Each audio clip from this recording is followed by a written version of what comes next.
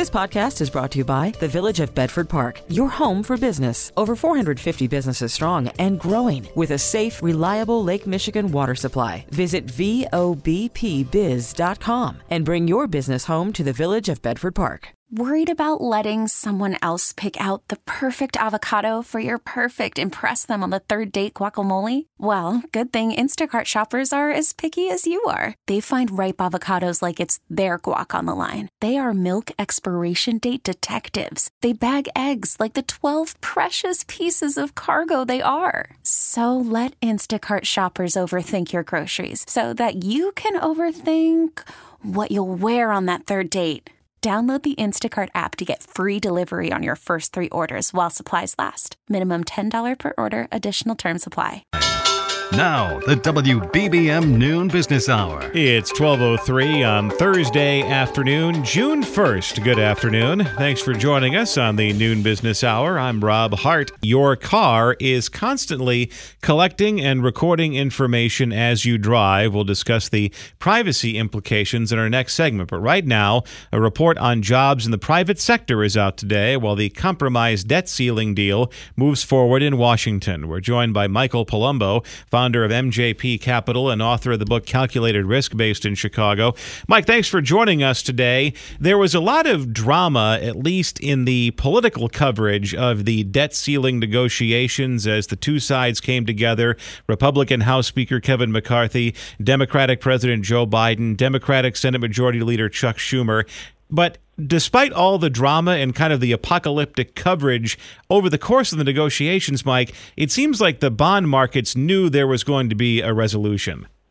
Well, the bond market's new because it always happens, right? I mean, this is political theater. It has always been that way. I don't know why we continue to have debt ceilings, other than the fact that it does create theater for people and possible political gain for certain individuals who can at least frame their story the best. But at the end of the day, they always end up coming up with a deal. And, again, they did this time. So this relief rally, I think it was more on the ADP report than it is the debt ceiling. But, you know, the market was looking for a reason to move upward here, and this morning enough good news came out to give it that reason. So now that the debt ceiling is off our plate, we're back to the original plot line of economic growth and the efforts to fight inflation. And when it comes to jobs reports and expectations of what the Labor Department report is going to be, I always seem like the financial coverage works out to heads I win, tails you lose, that no matter what happens, there's some sort of bad thing lurking around the corner. But when we look at the ADP report, are we changing our expectations in real time about what the Fed needs to do to bring down inflation? That maybe a strong, robust job market, you don't have to necessarily wreck that to bring inflation down? Well, I mean, they have kind of said that the job market is what they're watching, but I mean, the ADP report, it showed that we had a good payroll number, 100,000 or so above expectations.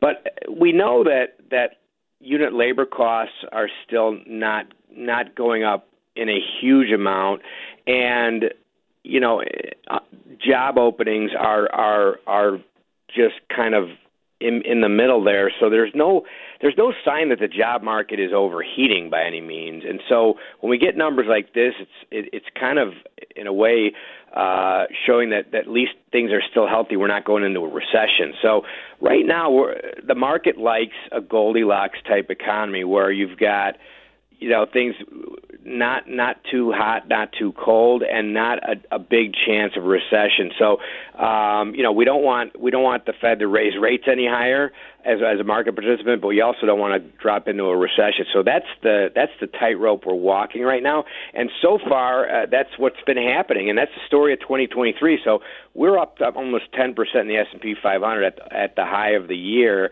And it's because we've been able to thread that needle so far.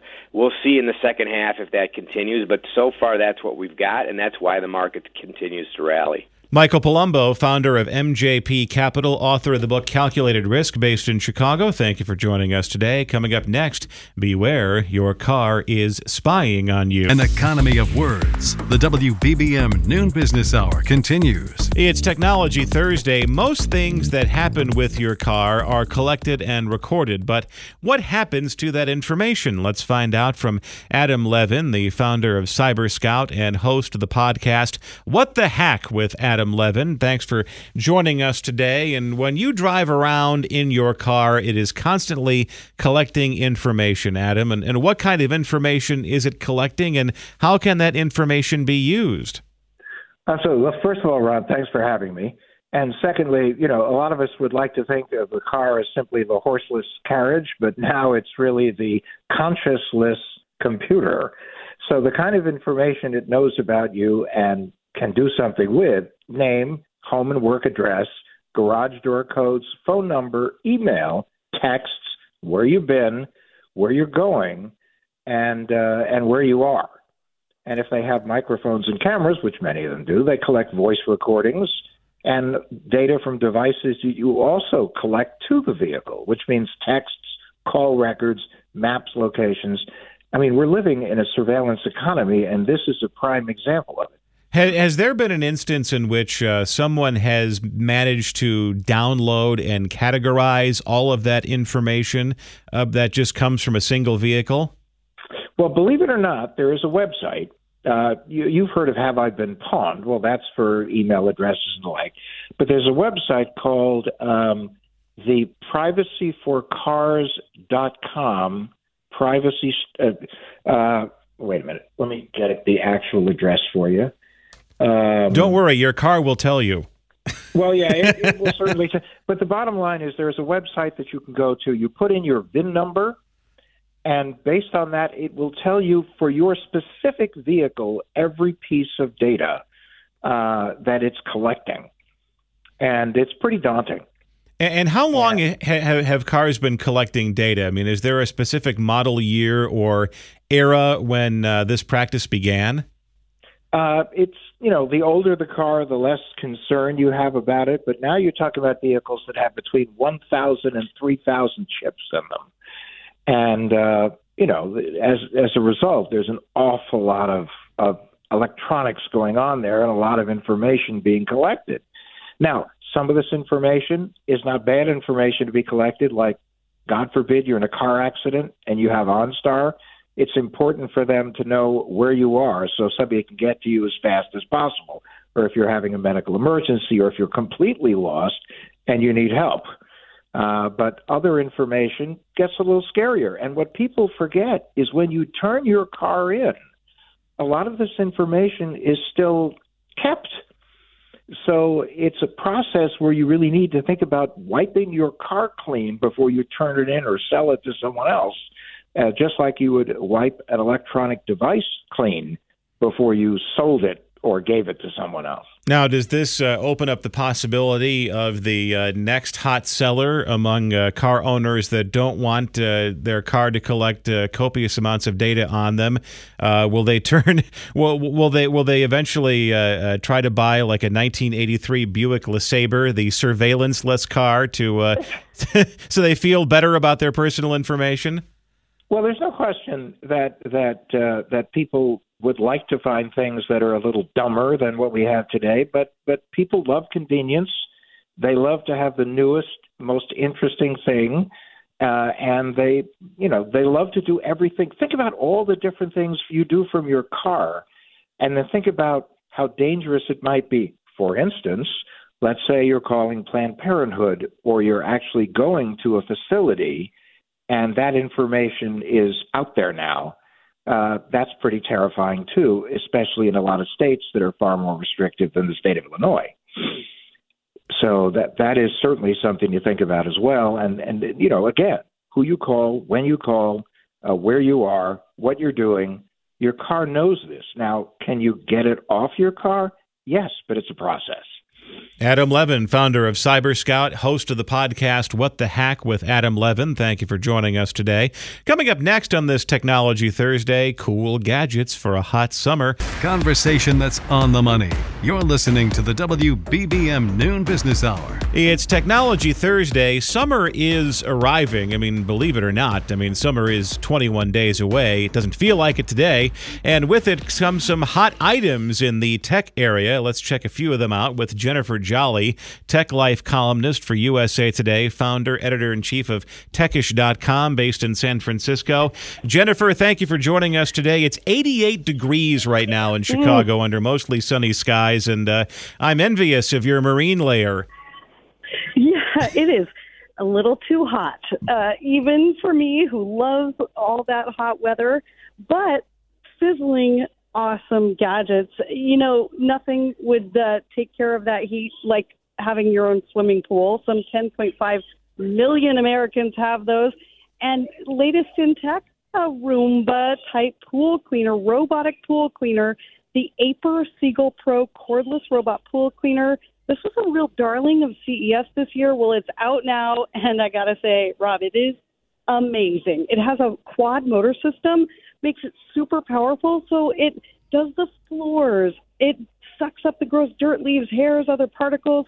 Then it climbs up the walls, and a rotating rubber brush on the front scrubs all the built-up grime and algae off the floors. You just set it and forget it. When it runs out of juice, it just charges itself back up. It's really amazing. Leaves the pool sparkling clean. I love these gadgets that do all the work for you. And speaking of on the high-tech front when it comes to swimming pools, there is now a swimming pool sensor that can tell you if your pH balance is out of whack. Oh, yeah. The Water Guru Sense and the brand new Sense 2 that just launched last week can save you tons of money and hassle. You just stick the smart sensor in your skimmer, and then you know in real time from an app on your smartphone exactly when to run the pumps and add the chemicals. Huge safety, huge health issues. I've spoken with pool owners who've saved as much as $1,500 in the first year of having this by not running pumps needlessly 24/7, cut back on pool chemicals. And this new Sense 2 that just came out has added functionality for hot tubs, too. Super smart gadget. And then let's go on to dry land. In the world of robotic backyard devices, the robot lawnmower is here. Yeah, those Husqvarna auto mowers, they've been huge in Europe for a while. They are finally catching on over here. And I have to say, we got ours last summer. This is one of the top 3 best gadgets I have ever used and tested. You put it on its charging base. You set it up with an app on your smartphone. Ours mows every single night between midnight and 5 a.m. We live on a big property. It goes over around almost 3 acres of grass. It's whisper quiet, and it's got all these sensors, so it can't run over anything it's not supposed to. Takes itself back to its charging base. I mean, this is seriously life-changing, and the expense, people are like, oh, they're so expensive, but they're less than a riding lawnmower, and we inherited one of those when we bought this property, and we spent $250, $500 on maintenance on that thing. It's what everybody should switch to. Jennifer Jolly, Tech Life columnist for USA Today, founder, editor-in-chief of Techish.com, based in San Francisco. Thank you for joining us on this Technology Thursday. And still ahead, how bots are impacting the collectible sneaker market. Worried about letting someone else pick out the perfect avocado for your perfect impress them on the third date guacamole? Well, good thing Instacart shoppers are as picky as you are. They find ripe avocados like it's their guac on the line. They are milk expiration date detectives. They bag eggs like the 12 precious pieces of cargo they are. So let Instacart shoppers overthink your groceries so that you can overthink what you'll wear on that third date. Download the Instacart app to get free delivery on your first 3 orders while supplies last. Minimum $10 per order. Additional terms apply. This is Chicago's news, traffic, and weather station, News Radio 1059. The WBBM Noon Business Hour continues. Good afternoon, I'm Rob Hart. These are the top stories on News Radio WBBM. The Senate will now consider the debt ceiling package forged by President Biden and House Speaker Kevin McCarthy. State police look into a deadly shooting by an officer in the south suburbs overnight. Technology Thursday, how scalpers are infiltrating the collectible sneaker market, and suburban-based Walgreens is rolling out new small format pharmacies. WBBM Business, the markets are higher. The Dow up 197 points, the NASDAQ up 148, the S&P 500 up 38. It's 12:31 as the noon business hour continues. How's the House-passed debt ceiling bill is now before the Senate with 4 days to go before Monday's default deadline. Following last night's overwhelmingly bipartisan House vote for the debt ceiling bill, the Senate Majority Leader is aiming for quick movement on his side of the Capitol. I hope we see nothing even approaching brinksmanship. Democrat Chuck Schumer says with the House now out for the weekend, any attempt to amend the bill in the Senate risks default. Time is a luxury the Senate does not have. He's urging fellow senators to agree to a swift vote on final passage with no changes. Stephen Portnoy, CBS News, Washington. Blue Island police say an officer shot and killed a man who was reaching for a gun early today. The story from WBBM's Mike Krauser. A statement from police says officers were called to 2015 Broadway Street for a suspicious vehicle well-being check. A caller said there was a car with the driver's side door open and a man was unresponsive in the driver's seat.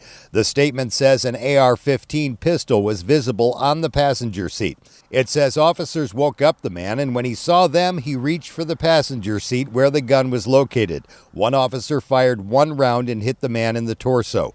He was taken to Advocate Christ Medical Center in Oak Lawn, where he was ultimately pronounced dead. The shooting is under investigation by the state police. That's the story from Blue Island. The noon business hour is presented by the Village of Bedford Park. It's 12:32. Concert tickets are hitting all-time highs, including the sold-out Taylor Swift shows at Soldier Field this weekend. Other artists are generating huge money through residencies and multiple performances at huge venues.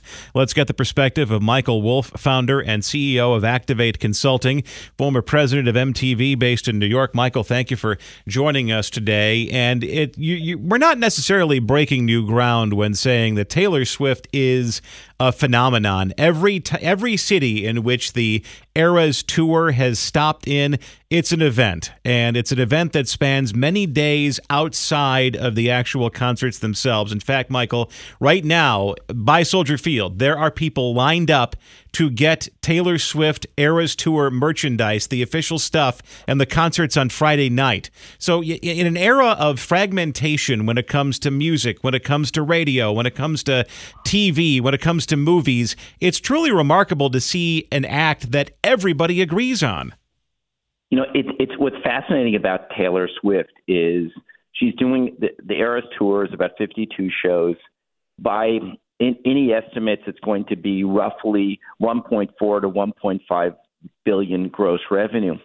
Interestingly enough, Beyonce, who's just kicked off her Renaissance World Tour, it looks like she could be doing as much as $2 billion.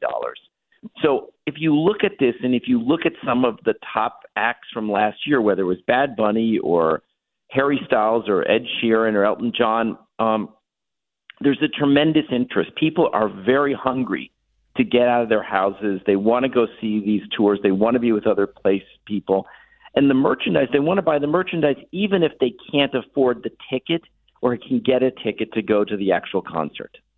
And then this also brings in the changing economics of media in general, because one of the things that is driving the Writers Guild strike is just this economic meteor, the digital disruption that has hit streaming TV over the last couple of years. Music was the first one to get hit with the file sharing phenomenon, 1999, 2000, and there was a great deal of disruption as music consumption moved from CDs to digital, and it seems to have found its footing once again, and it seems like Taylor Swift led the way in that in helping reestablish the music industry. I mean, streaming has, going back to Napster. Napster, the thing you could look at Napster is you could say it was a proof of concept. It was a proof of concept that people would listen to digital music, because at the time there was these questions: would anybody listen to music on their computer? Today, streaming has ended up, it's been the lifeblood now of the music industry. And yet there's so many other, the word is exploitations of music. And yes, it's going to be live. There's going to be more merchandising. There's all sorts of e-commerce opportunities, fan opportunities. So I think we're going to see the music businesses grow and into other applications, places where music can be important. For example, it's in healthcare or it's in fitness. So I think we're about to see another wave of the music business that's going to be extraordinary because of these stars and because of fans' connectivity with their music. And something, Michael, I'm gonna really age myself right now. I grew up in the era in which MTV really drove the bus in music discovery. If an artist made it on MTV, they were on their way to superstardom. And then there were other ways in the door. Let's just say, the music research department at B96 here in Chicago, they would have people in clubs and at local record stores to find out what the hot sellers were in the Chicago area. But MTV really was dominant. What's driving music discovery today? Because from my perspective as a 42-year-old old fart now, it seems like a very siloed space.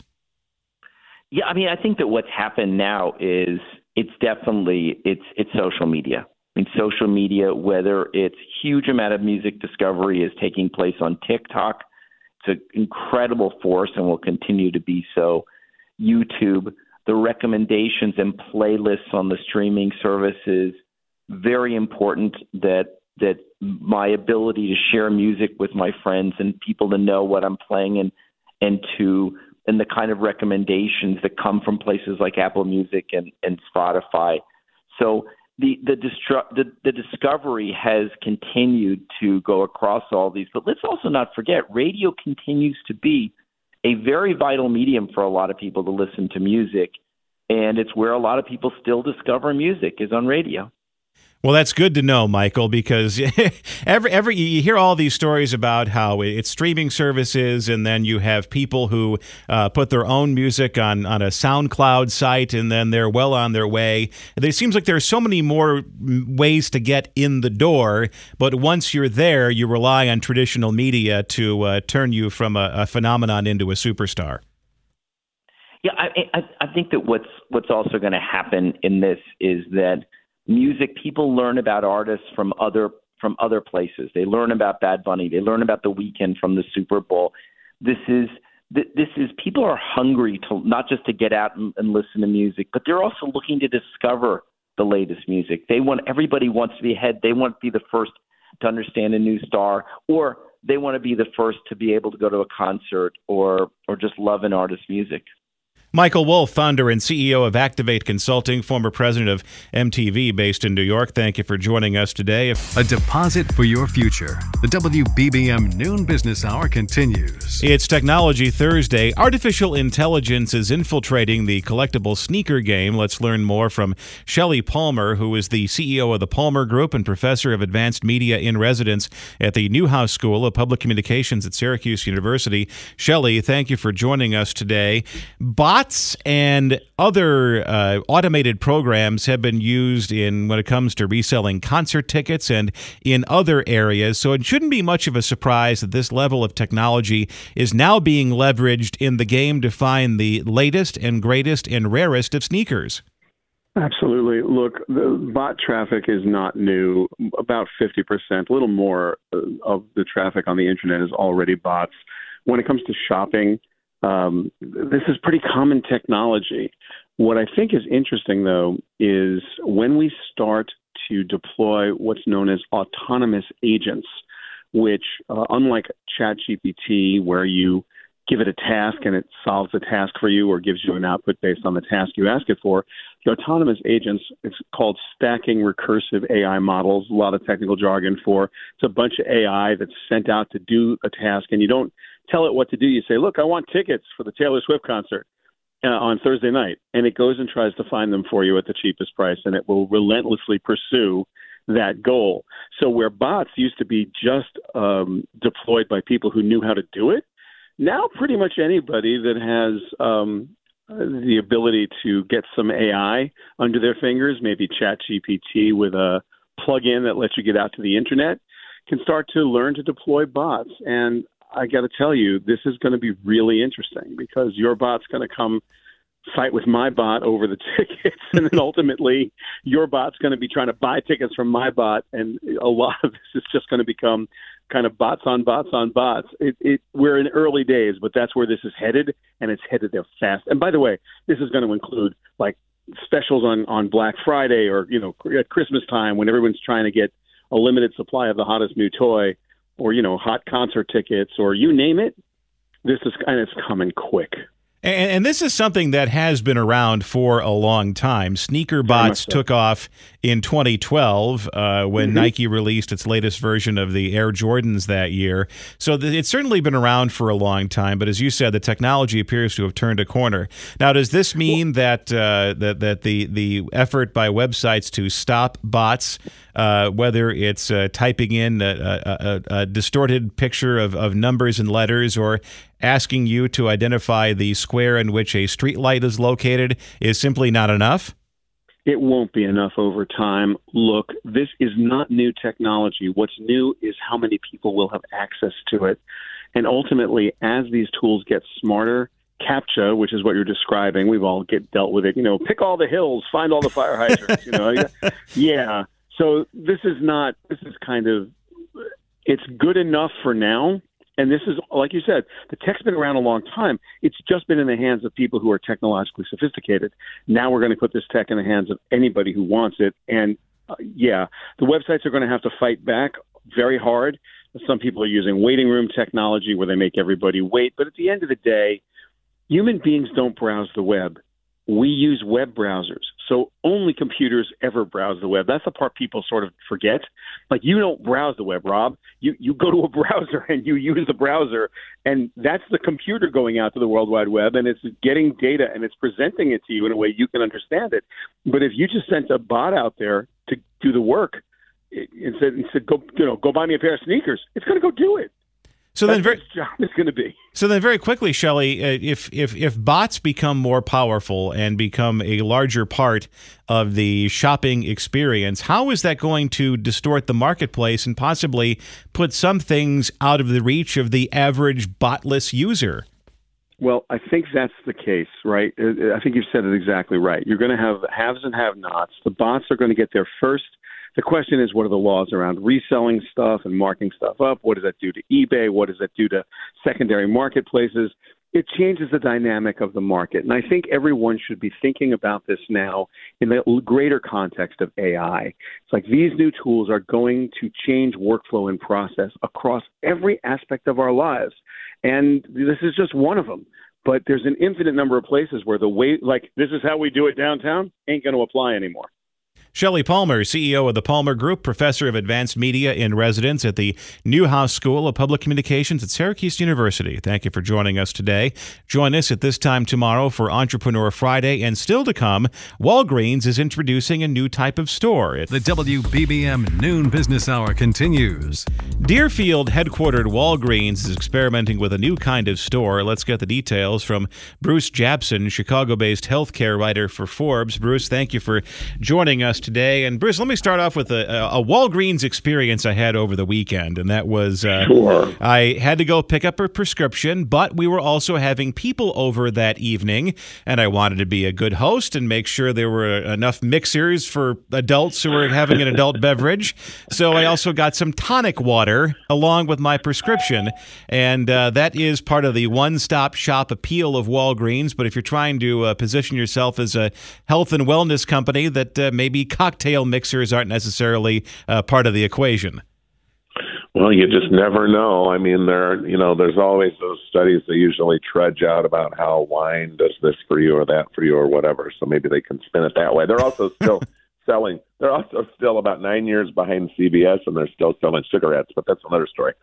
So the personal store format. I mean, I think to your point, in a more urban market, people have become accustomed to, Walgreens, CVS, going in and getting a beer, or a bottle of wine or whatever, along with whatever else you're picking up. But increasingly, these companies see where the money is. The money is not necessarily in getting tonic water for you for a party. Certainly that is a convenient thing, but the money for them is in healthcare. And in healthcare, I remember when I was at the Tribune, this over a decade ago, when the Tribune was still a thing, and the prescription business as a percent of their whole business was less than 50%. I mean, now we're talking it's 2/3, 70% of the prescription business. So if you have Walgreens as gradually over the last 2 or 3 years rolled out about 30 or so of these small format pharmacies, if you're just going somewhere to pick up your prescription and get a consultation or whatever, there's a lot of money in that. And meanwhile, it's less real estate for Walgreens. So that's what they're seeing here. And, even though over the last decade or so, we've had a lot of prescription mail order. I mean, younger people just like, wow, why are you going to the drugstore to get your prescription? But study after study will show, lots of studies will show that a lot of folks tend to be older, and other people, they still like to go to the pharmacy to pick up their prescription.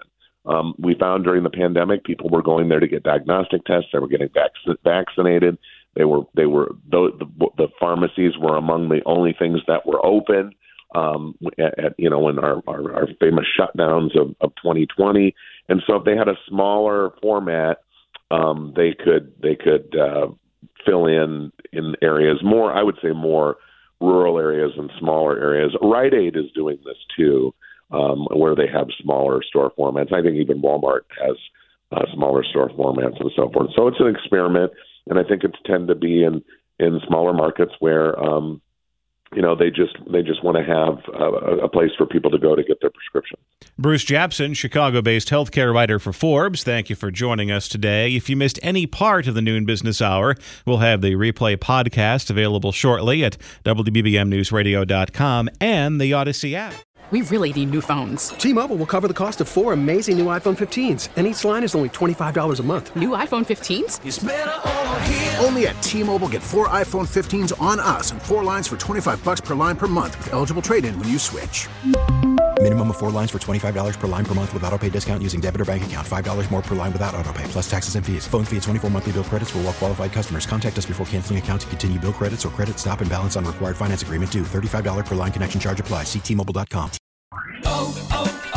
O'Reilly. Protect your vehicle's engine with a full synthetic oil change and save with Mobile One at O'Reilly Auto Parts. Purchase 5 quarts of Mobile One full synthetic motor oil and receive a $10 O'Reilly gift card after rebate. See store for details. With your Mobile One purchase, you'll also receive 2 times points during O Rewards Bonus Points Month at O'Reilly Auto Parts. O'Reilly Auto Parts. We get it. Attention spans just aren't what they used to be. Heads in social media and eyes on Netflix. But what do people do with their ears?